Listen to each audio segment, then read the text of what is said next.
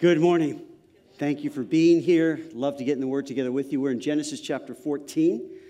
Am I echoing out there as I am here? Okay.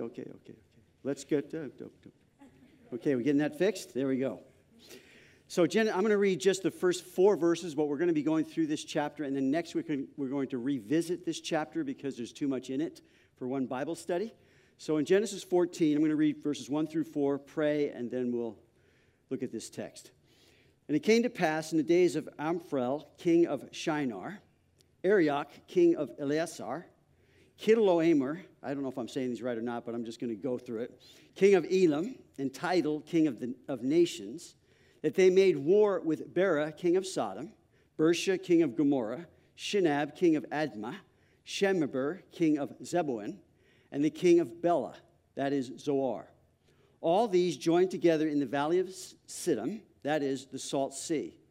12 years they served Chedorlaomer, and in the 13th year they rebelled. So, Lord, we thank you again for your word and praying now just the things I prepared.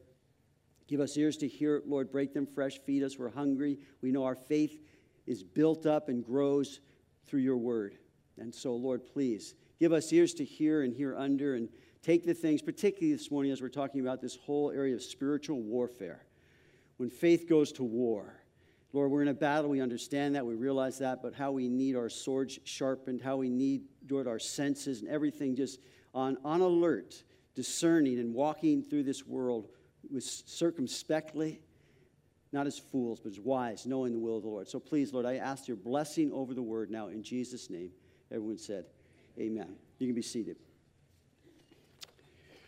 So Abram is on this journey of faith. Now, these chapters have a lot to teach us about the mysteries and what I call the majesties of our faith in Jesus Christ as we look at the life of Abraham. He went out not knowing where he was going. He did not go alone. His intimate relationships were tested. He learned to believe God for his promises. He also learned to trust God in his choices. And this morning, I'm going to add something else to that little list. He learned that conflict and war are a part of the journey. Conflict and war are a part of the journey. So these are the very same things that God calls us into as believers. Now, this quote by Alistair Begg I thought was very good. He says, "Follow boldly in your master's step, for he has made this rough journey before you. Better a brief warfare and eternal rest than false peace and everlasting torment." Alistair Begg. Now, as I get into this, when I was preparing this yesterday at our hour of prayer, I said, as I've been preparing for this, I feel very militant. I just feel like reading this and studying and then going through some passages we'll go through this morning that many of you even know them. I just felt like we are in a battle. And then I started thinking about today as Father's Day. So from one dad to another, I have found one little verse significant in how I do as a dad and how I do. See, it's not specifically to dads, but it is to leaders. And dads, we are leaders. We're different kinds of leaders, different facets, but we're leaders. We're given the responsibility to lead our children. So I have had to take this to heart many times because as a dad, you know as well as I do, you can really get under the weight of the responsibility. You can get under the weight of feeling like, particularly as you go on and your children get older, you just start feeling, if only this, only that. And you can really be bombarded with a lot of things that I don't think are from the Lord whatsoever. I think that the enemy comes in and begins to condemn us. Now, there's a difference between the condemnation of the devil and the conviction of the Holy Spirit. When the devil is condemning us, he's driving us from God. He's making it a hopeless thing. When the Holy Spirit convicts us, we can't wait to get to God. And God always works in our lives in the areas that he does with great hope that he is working. He is going to complete it. So dads, grandpas, great-grandpas, I want to just say to you, this is the thing that has helped me often. It's when God said to Joshua, "I will never leave you or forsake you." And then God said to Joshua again through Moses, his father in the faith, God said to you, Joshua, Moses, "I will never leave you or forsake you." And then the third time, Not God directly, not Moses, his father, but then the people he was leading said to him, the Lord will never leave you or forsake you. And here's what's encouraging for me. I think foundational to everything that we desire is just to be there. Just be there. Don't forsake, don't leave, just be there and allow the Lord to work the things out that you're desiring as a dad. So if we can just stay faithful. You know, when we're standing before, he's going to say, good and well done, good and what? Faithful servant. Just stay the course. Stay at it. Keep going, because there is no way to avoid the conflict. There's no way to avoid the failures. There's no way to avoid. Those are a part of the journey. And God's taking us on that, but he is faithful. He will never leave us or forsake us. In fact, Jesus said, I'll be with you, and lo, I am with you always, even to the end of the age. Lo, L-O-W. No, it's L-O, but lo, I'm with you always. So can I hear an amen from the dads? Amen. Stay at it. God has created us as warriors. That's what we do. We battle it out. And so in this, just to introduce, in fact, I got a Father's Day shirt yesterday from my daughter-in-law. Here it is. I am a proud father-in-law of a super amazing daughter-in-law. Yes, she bought this. She bought me this. I have it on under here, but I didn't want to go like this because, I don't want to give away my Superman look, okay? So here it is. Abraham's journey as the father of our faith continues. Now, God is moving ahead. He's forwarding his promise to Abram, which we read, look at Genesis 12, verse 1. Now the Lord had said to Abram, get out of your country, from your family, and from your father's house, to a land that I will show you. Verse 2. Now this is central to the whole Bible. It's central to all of God's promises, that through Abram became a great name, a great nation. Through that nation, his descendant, God was going to bless all the nations. Yes, individual, but nations through Abram. It's central to everything that God's promising of his plan. So it says, verse 2, I will make you a great nation, and I will bless you and make your name great, and you shall be a blessing. I will bless those who bless you, and I will curse him who curses you, and in you all the families of the earth, that could also be all the tribes of the earth, shall be blessed. All the nations of the earth shall be blessed. Now, we're going to talk a lot about that as we continue going through the Bible, because it is the beginning of God's first unconditional covenant, unilateral. Only requires him to bless Abraham, and then we get the Davidic covenant, gives a little more detail on it. Then we get the new covenant, Jeremiah 30:31, gives a little more detail, and then we have Jesus, and he is the new covenant. Okay? So in this chapter, we have a couple of what are referred to as first mentions. In fact, there are 3 of them. I'll look at 2 this. Look at verse 2. First time the word war shows up in the Bible.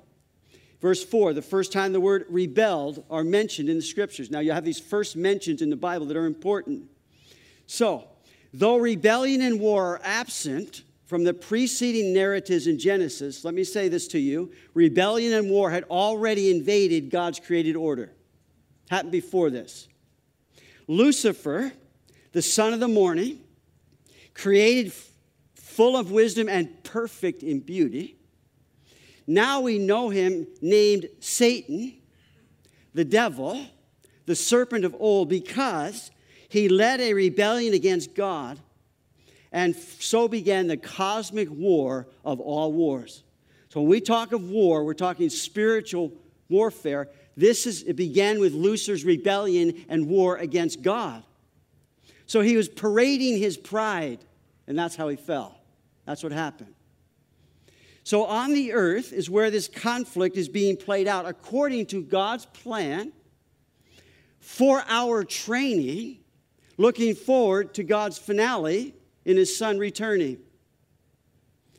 It is a spiritual conflict between 2 kingdoms, the kingdom of God and the kingdom of death and darkness, the kingdom of Satan, the kingdoms of this world, and the kingdom of the Son of his love. There is a battle going on. It's a war of kingdoms, 2 of them. Jesus came to earth. He died on the cross. He rose again the 3rd day. He ascended into heaven. And in so doing, he has secured a complete and final victory that we have yet to see. But let me tell you, we're a lot closer today than we were then, than was then. The day of the Lord will come. And Jesus will be displayed. We sing a song, Jesus Messiah, name above all names. Blessed Redeemer, Emmanuel. The rescue for sinners. We're going to see a rescue mission today. The ransom from heaven.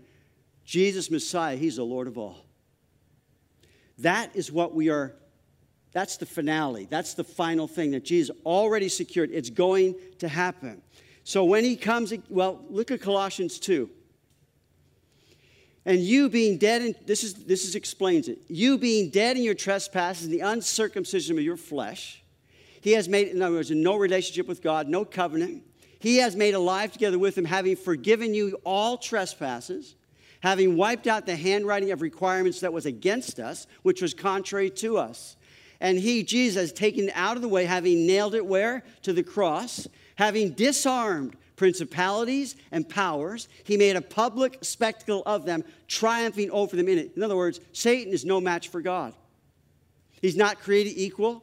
He's not somehow equal to Jesus. He's not at all. He's a created being, and God triumphed over all of his endeavors at the cross. So soon, maybe we'll say not soon enough, soon, Jesus will come again to earth. He will stand on earth, and he will reign as King of Kings and Lord of Lords from Jerusalem in the promised land promised to the Jews, and so shall his kingdom reign forever. And let me say this, the redeemed of the Lord will be reigning with him. We, the redeemed, both Jew and Gentile, will be reigning with him. First, so until then, a couple other scriptures. 1 Timothy 6:12, fight the good fight of faith. Lay hold on eternal life, to which you are also called, and have confessed the good confession before many witnesses. Stay at it. Stay at it. When faith goes to war, this is what we do. We have to fight the good fight of faith. We need to lay hold on those things that are eternal. Second scripture, Timothy at the end of his life, Paul at the end of his life is writing. Here he says it. I say, Lord, that's what I want to be able to say before I go. I have fought the good fight. I have finished the race. I have kept the faith. Finally, there's laid up for me the crown of righteousness, which the Lord, the righteous judge, will give to me, and not to me only, but also to all those who have loved his appearing. He's coming again. Are you looking forward to that? Are we going to love his appearing? Let me say this. To those who don't know him, the day of the Lord is an ugly time. But to those who are waiting for him, those who are looking forward to his coming, it is going to be the most glorious thing, the most amazing thing, the most miraculous thing, the most powerful thing that the world has ever seen when Jesus comes back to establish his kingdom and he makes everything new again. Wow, I'm getting excited. Look at verse 4, Genesis 14. 12 years they served Chedorlaomer, and in the 13th year they rebelled. So, for 12 years, these 5 kings located south of the Dead Sea were subservient to these 4 kings, which was a coalition from the Mesopotamia region, mostly modern-day Iraq, but also includes Iran, Syria, and Turkey to some degree, which means that sometime earlier they were also defeated and conquered by these same kings. This is from the Bible Knowledge Commentary. Chapter 14 describes a typical international skirmish in the ancient world in which powerful nations formed a coalition to plunder and subjugate areas near the border of the land promised to Abraham. So this coalition, as this coalition of 4 kings puts this military campaign together, it had 2 purposes. The first one was to subdue the Transjordan and Sinai areas. We get that in verses 5 through 7. Let's read it. In the 14th year, the Chedorlaomer and the kings that were with him came and attacked the Rephaim, the Zuzim, the Horites, as far as El Paran, which is by the wilderness. Then they turned back and came to En, whatever it is. This is Kadesh, and attacked the country of the Amalekites and also the Amorites who dwelt in Hezazon. So the first part of 2 purposes was to subdue the Transjordan. I'll give you a map in a moment. Okay? The second purpose was to put down this rebellion that had been taking place among these Dead Sea kings, 5 of them. Verse 8, and the king of Sodom, the king of Gomorrah, the king of Admah, the king of Zebulun, and the king of Bela, that is Zoar, went out and joined together in battle in the valley of Siddim against these kings, 4 kings against 5. Now the valley of Siddim, verse 10, was full of asphalt pits, and the kings of Sodom and Gomorrah fled. Some fell there, and the remainder fled to the mountains. Then they took all the goods of Sodom and Gomorrah and all the provisions and went their way. So they had the whole thing was great, tremendous success. So here's a couple visuals, if it helps at all for you. This is what, they were coming from this area of Mesopotamia, coming down. Those names that we named, they're coming all the way down here.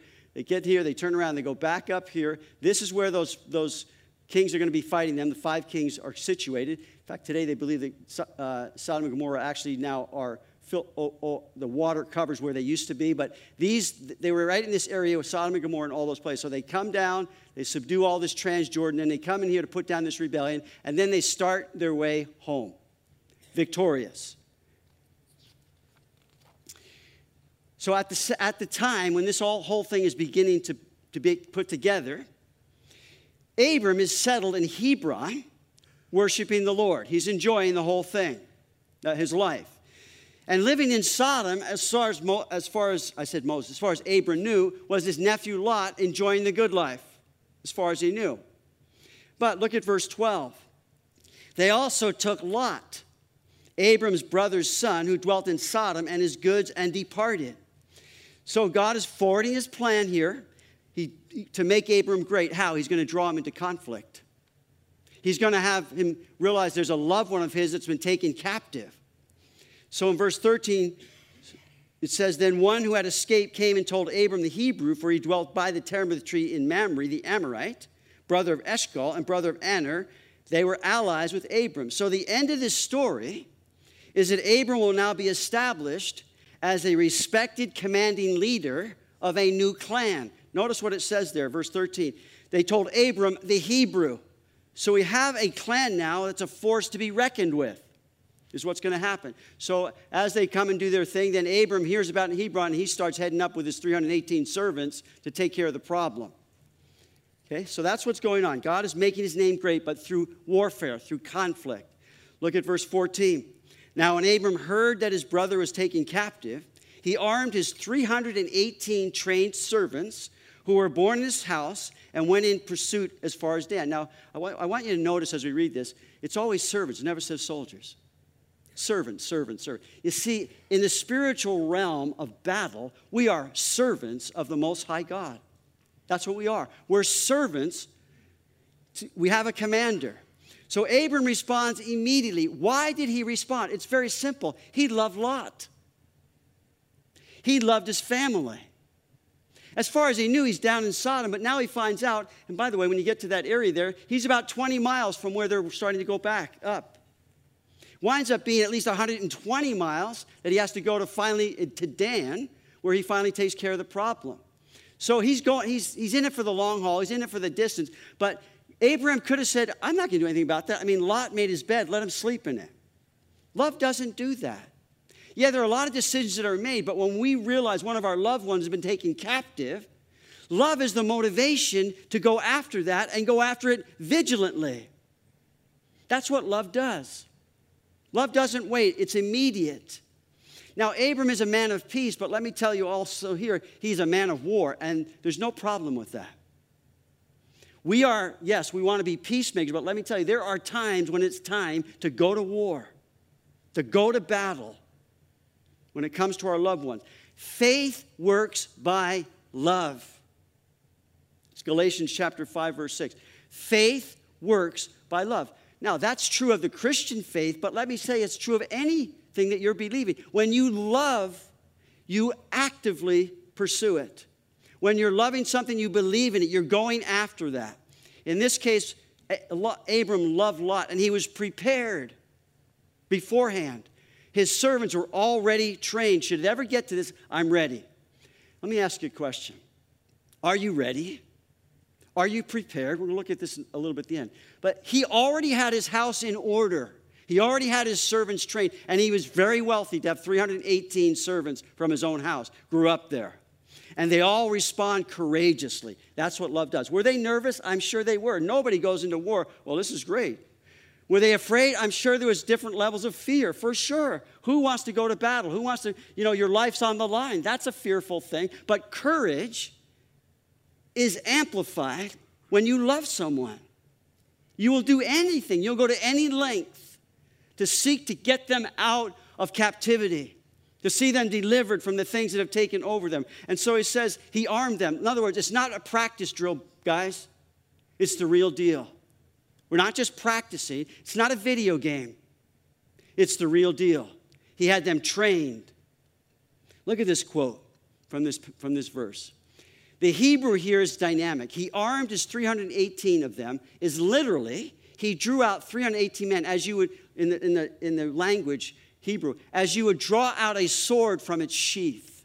His 318 loyal men were his sword, unsheathed and ready for war. Out came the quivers and bows, swords were whetted to razor's edge, spears were thrust into the sky, unquote. That's from the word commentary. In other words, these were his army. This was his sword. Let me say to you, we are the army of the Lord.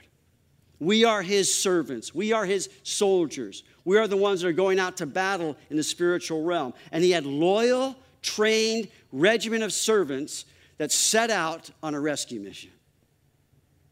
They set out on a rescue mission. Verse 15, he did it strategically. He divided his forces against them by night, and he and his servants attacked them and pursued them as far as Hobah, which is north of Damascus. So he responds very strategic, but let me say this, let me tell you his strategy. He wasn't waiting for the war to come to him. He went to it. He went after it. He was saying, this needs to be dealt with. We need to overtake this. We need to do something about this problem. Verse 16, so he brought back all the goods and also brought back his brother Lot and his goods, as well as the women and the people. So Abram and 318 of his dearly beloved servants, his loyal servants, returned home victorious. And I would say, what a joyous relief that must have been to many, many people. Now notice, let's just do the chapter. Two kings now of very different character meet Abram after this stunning victory. The first is Bera, the king of Sodom. Verse 17. Now we get Bera, his name is in verse 2, but verse 17. And the king of Sodom went out to meet him at the valley of Shaveh, that is the king's valley, after his return from the defeat of Chedorlaomer and the kings who were with him. Now here's very different kings. This king is a king of a wicked city. He's a wicked king. Verse 21. The king of Sodom said to Abram, give me the persons and take the goods for yourself. So this king of Sodom offers him a deal. He says to him, release my people, take all the spoils, and walk away a rich man. Walk away. Interesting, Abram would have nothing to do with the offer. Notice, verse 22. Abram said to the king of Sodom, I have raised my hand to the Lord, God Most High, the possessor of heaven and earth, that I will take nothing from a thread to a sandal strap, and that I will not take anything that is yours, lest you should say, I have made Abram rich, except only what the young men have eaten, and the portion of the men who went with me. And he names his, as we get in verse 13, these are his allies. So really, Abram himself would have had total right to take some of the spoils. He said, I'm not doing it. What he's saying is, I'm not in it for what's in it for me. I'm not in it for myself. I did this because of my love for and because God directed, and God is the one who brought about the victory.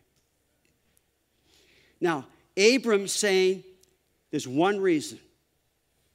Love for God and love for my family. Love. That's what motivated him. His love for God is what honored him, honoring God. Any and all credit goes to God. Any success was because of God. Saying, I'm not going to even go there. I'm not even going to give that a thread of substance. It's all because of God. Now, I'm not suggesting that when someone says to you, man, good job. Then we respond, well, it was the Lord. I would say, no, it was you. You did that labor, you did that work. And I think there's a place that God's given to us in our makeup. We are told actually to encourage one another, to appreciate one another. So when someone comes and says to me, yeah, I really appreciate that message, just really spoke to me, I say, thank you. Because I did labor in it. But I also understand that I don't want to take credit for what's not me. And the same for you and I. For example, you are not perfectly wonderful. You may have moments of being wonderful, but you are not perfectly wonderful. In fact, we're anything but perfect. And everything but that. I just tell people, well, you need to come live with me.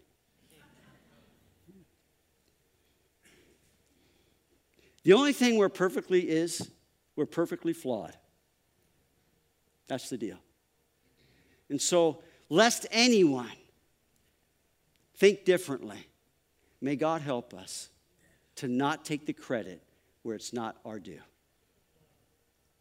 To give it to God, but give it to that humbly, graciously, and just say thank you. I appreciate that. Melchizedek is the second king that meets him, verses 18 through 20. Very different character. The Melchizedek, king of Salem, that's mean king of peace. He brought out bread and wine. He was the priest of God Most High, and he blessed him and said, blessed be Abram of God Most High, possessor of heaven and earth. Now, Abram, interesting, when he's talking to the king of Sodom, actually is reiterating what he had just been revealed. King of God Most High, possessor of heaven and earth. And blessed be God Most High, notice, who has delivered your enemies into your hand. And what did Abram say? He gave him a tithe of all. So he's the king of peace, the priest of God Most High. He brought out bread and wine, I believe, to refresh Abram after the battle. He blessed Abram as a man belonging to God. He blessed God as the one who gave him the victory. And the response now to this revelation, to this king, is he gives him a tenth of the spoils. Lots of questions. Are there not? We're going to talk about them next week. Is that all right? But let me say this. This guy Melchizedek walks into the scriptures for 3 verses and walks right back out again. 1,000 years later, he walks back into the scriptures for 1 verse, Psalm 110, and then he walks back right out again. And then we don't hear anything about this Melchizedek character until we get to Hebrews, the book of Hebrews chapter 5, and then 6 and 7, which I'm going to encourage you to read for next week. He sort of shows up there. So the full weight of these oaths that were taken, Melchizedek is revealed 2 times in the Old Testament. Abram's response to Melchizedek appears, and he made an oath to God. Then the Lord makes an oath concerning Melchizedek in Psalm 110. He says, verse 4, the Lord has sworn and will not relent. You are priests forever according to the order of Melchizedek. Was the swear? God swore, Abram swore. 2 oaths. His response to the thing, Abram, was to give a tithe. So the full weight of these oaths and the full measure of our response because of them would not be explained until after Jesus came, after Jesus died, after Jesus rose from the dead, after Jesus ascended into heaven. We know nothing. We don't hear anything about that until after Jesus came, after he went through all that he went through to redeem us and pay the price, ascend into heaven where he's seated. Here's the deal. We'll get this next week. If Jesus had never showed up, we would have no idea why Melchizedek ever showed up. So we're going to look at that next week. It's amazing, the things that we're going to discover. So for this morning, as I'm closing this message on when faith goes toward the rescue of a loved one, we're at war. We're at war. It's sobering and it's serious. There's a spiritual battle going on earth, in the heavenlies, and it's the battle for our allegiances and our love. Who are we going to love? Who are we going to be loyal to? What are we going to love? What are we going to be loyal to? It's very real, though it's not recognized very often. How we need to be aware we're in a spiritual, we live, Christians, in a spiritual dimension called eternal life, where there's a battle waging. Now, this is understood very differently by those who are believers. So I want to talk to the believers to close, but before I do, I want to talk to you if you're here if you're listening, you're here, so I don't have to say if you're here. You who are here and have not yet surrendered your life to the captain of the Lord's hosts. You've not yet given your life to Christ. I'd like to just say to you, the war that we're talking about here is the battle for your very soul. That's what we're talking about.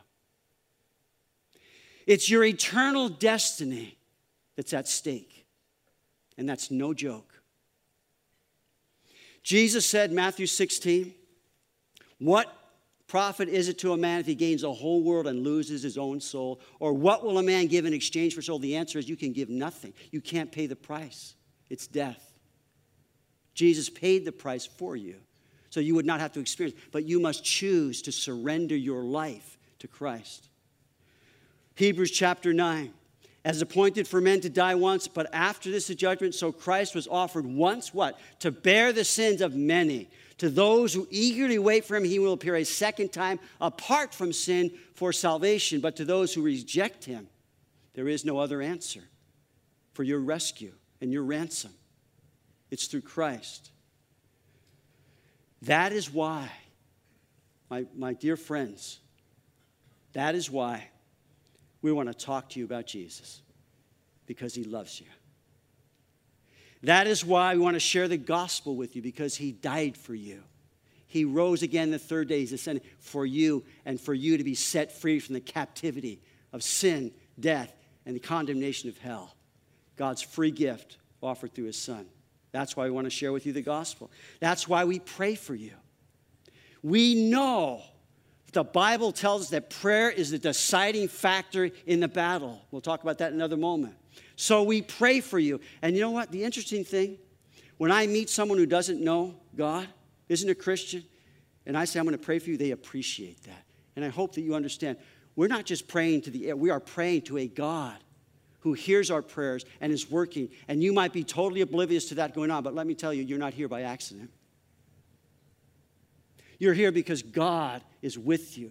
Someone's praying for you and wanting you to come to know Christ. That's why we stick around in your life. That's why we want to be with you, because Jesus wants to be with you. And Jesus wants us to be the hands and feet and eyes with you. That's why we hang around with you. That's why we want to be with you.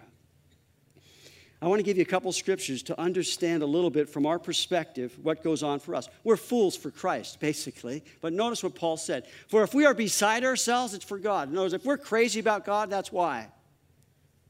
Or if we are of sound mind, it's for you. We're trying to communicate as best we can what we believe with wisdom and understanding and sensitivity. For the love of Christ compels us, because we judge thus, that if one died for all, then all died. And he died for all, that those who live should live no longer for themselves, but for him who died for them and rose again. He wants to take us from the kingdom of darkness to the kingdom of his dear Son. Next. Now all things are of God, who has reconciled us to himself. This is our perspective. This is the truth that we're now living in. Through Jesus, and has given us the ministry of reconciliation. That is, that God was in Christ, reconciling the world to himself, not imputing their trespasses to them, and has committed to us the word of reconciliation. Now then, we are ambassadors for Christ. As though God were pleading through us, we implore you on Christ's behalf, be reconciled to God. For he made him who knew no sin to be sin for us, that we might become the righteousness of God through it. So my dear friend who's not here, doesn't know Christ, let me say, we're just ambassadors.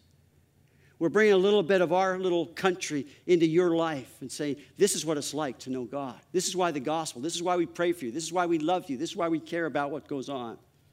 Now, I know that might sound a little weird, but it's true. We're fools for Christ. We're going to live crazy because Jesus has made us crazy, crazy love for him. Now, to my fellow soldiers, we are at war. Paul told a couple people, my fellow soldier. The ultimate and final victory has been secured by Jesus through the cross. God's moving ahead, forwarding his plan and promise in Christ in our lives through battles, through tensions. That day will come when Jesus reigns on the earth and his kingdom shall be established forever. And if we're going to see our loved ones rescued, we must understand we're at war.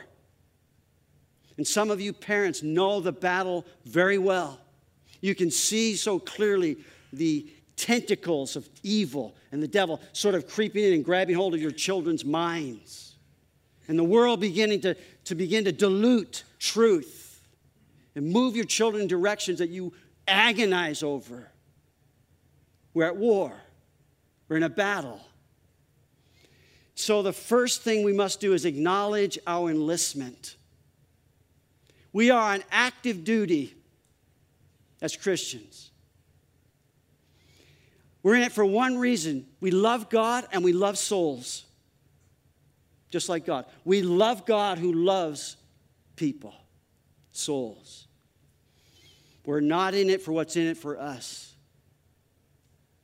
I should say, I'm not in it for what's in it for me. We're in it because of what's in it for us as God's army, which is what's in it for him. He's sent to declare his, in other words, don't go AWOL, which is absent without love. Don't do that.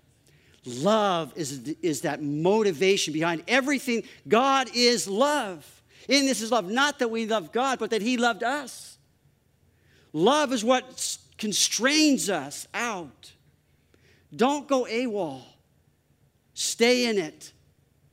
We're on active duty. Look what Paul told Timothy. And by the way, you look at the Bible, it's replete with scripture after scripture after scripture of battle and war. You therefore must endure hardship as a good soldier of Jesus Christ. No one engaged in warfare entangles himself with the affairs of this life, that he may please him who enlists him as what? A soldier. We're on active duty. Satan is a has-been who refuses to quit, but he knows his day is coming. He knows his time is short. And God's allowing it for his purposes, our training. Secondly, act accordingly. Act accordingly. In other words, accurately identify that there is a battle. Actively identify the enemy. In other words, let's cease firing at one another. Can I hear an amen? Let's cease firing at one another. James says this, where do wars and fights come from among you? Do not come from your own desires for pleasure that war in your members? You lust and do not have. You murder and covet and cannot obtain. You fight and war, yet you do not have because you do not ask. You ask and you do not receive because you ask amiss, that you may what? Spend it on your pleasures. Let's understand. Let's cease fire at one another, but also let's stop defecting behind enemy lines. Let's stop flirting with the world. And James goes on to say that. He says, adulterers and adulteresses, do you not know that? Now, James cuts no mustard. He just says it straight, which is what we need when we understand this battle is serious, it's intense. We're not playing around. We got to have it straight up. Here's what it means. You are enlisted. I am enlisted in this battle with Jesus Christ. It's serious, it's sobering, and so give it to me straight. Let me tell you, let's stop defecting behind enemy lines. Let's stop flirting with the world. He says, do you not know that friendship with the world is enmity with God? Therefore, whoever wants to be a friend of the world makes himself an enemy of God. You can't serve two masters. I'm exhorting myself as much as you. We need to stop flirting with sin. Stop flirting with the world. Stop finding defecting ourselves behind enemy lines and living a life that's secret and full of secrets. But let's get into the light. Let's put on the armor and let's go for it in this whole thing called spiritual warfare. Peter said this, beloved, I beg you as sojourners and pilgrims, abstain from fleshly lusts, which what? War against the soul.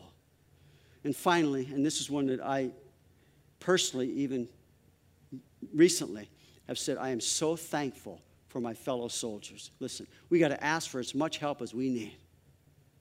We got to ask for as much reinforcement as we need. We need, in other words, we got to call for the reinforcements when it's getting serious and getting difficult and getting impossible even. Now listen, train well, practice hard, be prepared, but know this, that God in us, anything comes against us, is no match for God in us. No match. We've got to go forward in faith, believing the Holy Spirit has prepared us, will prepare us, will train us, will equip us, will empower us. It's not by might nor by power, but by my Spirit, says the Lord. We need to be continually filled and realize we need the power of God who is for us. And so I want to close with this passage, very well known by many of you. It is the passage on spiritual warfare, Ephesians 6, beginning in verse 10. In other words, there is a very formidable coalition aligned against us. The world, the flesh, and the devil. They're aligned against us, and we're fighting these things, these three things, this unholy trinity, the world, the flesh, and the devil. And so, Paul says to end this book, he's just talked about marriage. He's just talked about family. He's just talked about jobs and employers. He says, finally, my brethren, be strong in the Lord and the power of his might. Put on the whole armor of God that you may be able to what? Stand against what? The wiles of the devil. In other words, you need to get so close to your commander. I need to be so close to my commander. Put on the whole armor of God that you may be able to stand against the wild devil. For we do not wrestle against flesh and blood, formidable coalition, but against principalities, against powers, against the rulers of the darkness of this age, against spiritual hosts of wickedness in the heavenly places. Therefore, take up the whole armor of God that you may be able to withstand the evil day, and having done all, to stand. Know this, in the last days, Paul said, perilous times will come. Let me say, they're here. We're in a battle. It's a battle for the souls of those we love and the souls of the world. It says, stand therefore, having girded your waist with truth, having put on the breastplate of righteousness, and having shod your feet with the preparation of God. These are things that are there already. Now, let me say, just having girded your waist with truth. In other words, don't loosen up the truth. Don't go loose with truth. That is what everything else is going to depend on how effective it will be to protect you, unless that truth is what it is. It's truth. Truth. Truth. And I'll tell you, this world is so subtle in the lies. The lies. Satan is the father of lies. And we need to be being equipped on how do we answer these subtleties that the world throws at our children. For me, my burden is for my children. Listen, don't be loose with the truth. Declare it, live it, believe it, hold it close. The breastplate of righteous living, not only imputed to us, but how we practice our lives, how we live righteously. We live out the truth. And having shod your feet, in other words, we need to realize the gospel is ours, and we need it on our feet. But he says, having, and then he says, now take up the shield of faith. We must do something. With which we will quench all the fiery darts of the wicked, and take up the helmet of salvation, and take up the sword of the Spirit, which is what? The Word of God. Pray. Now, here's where we'll close today.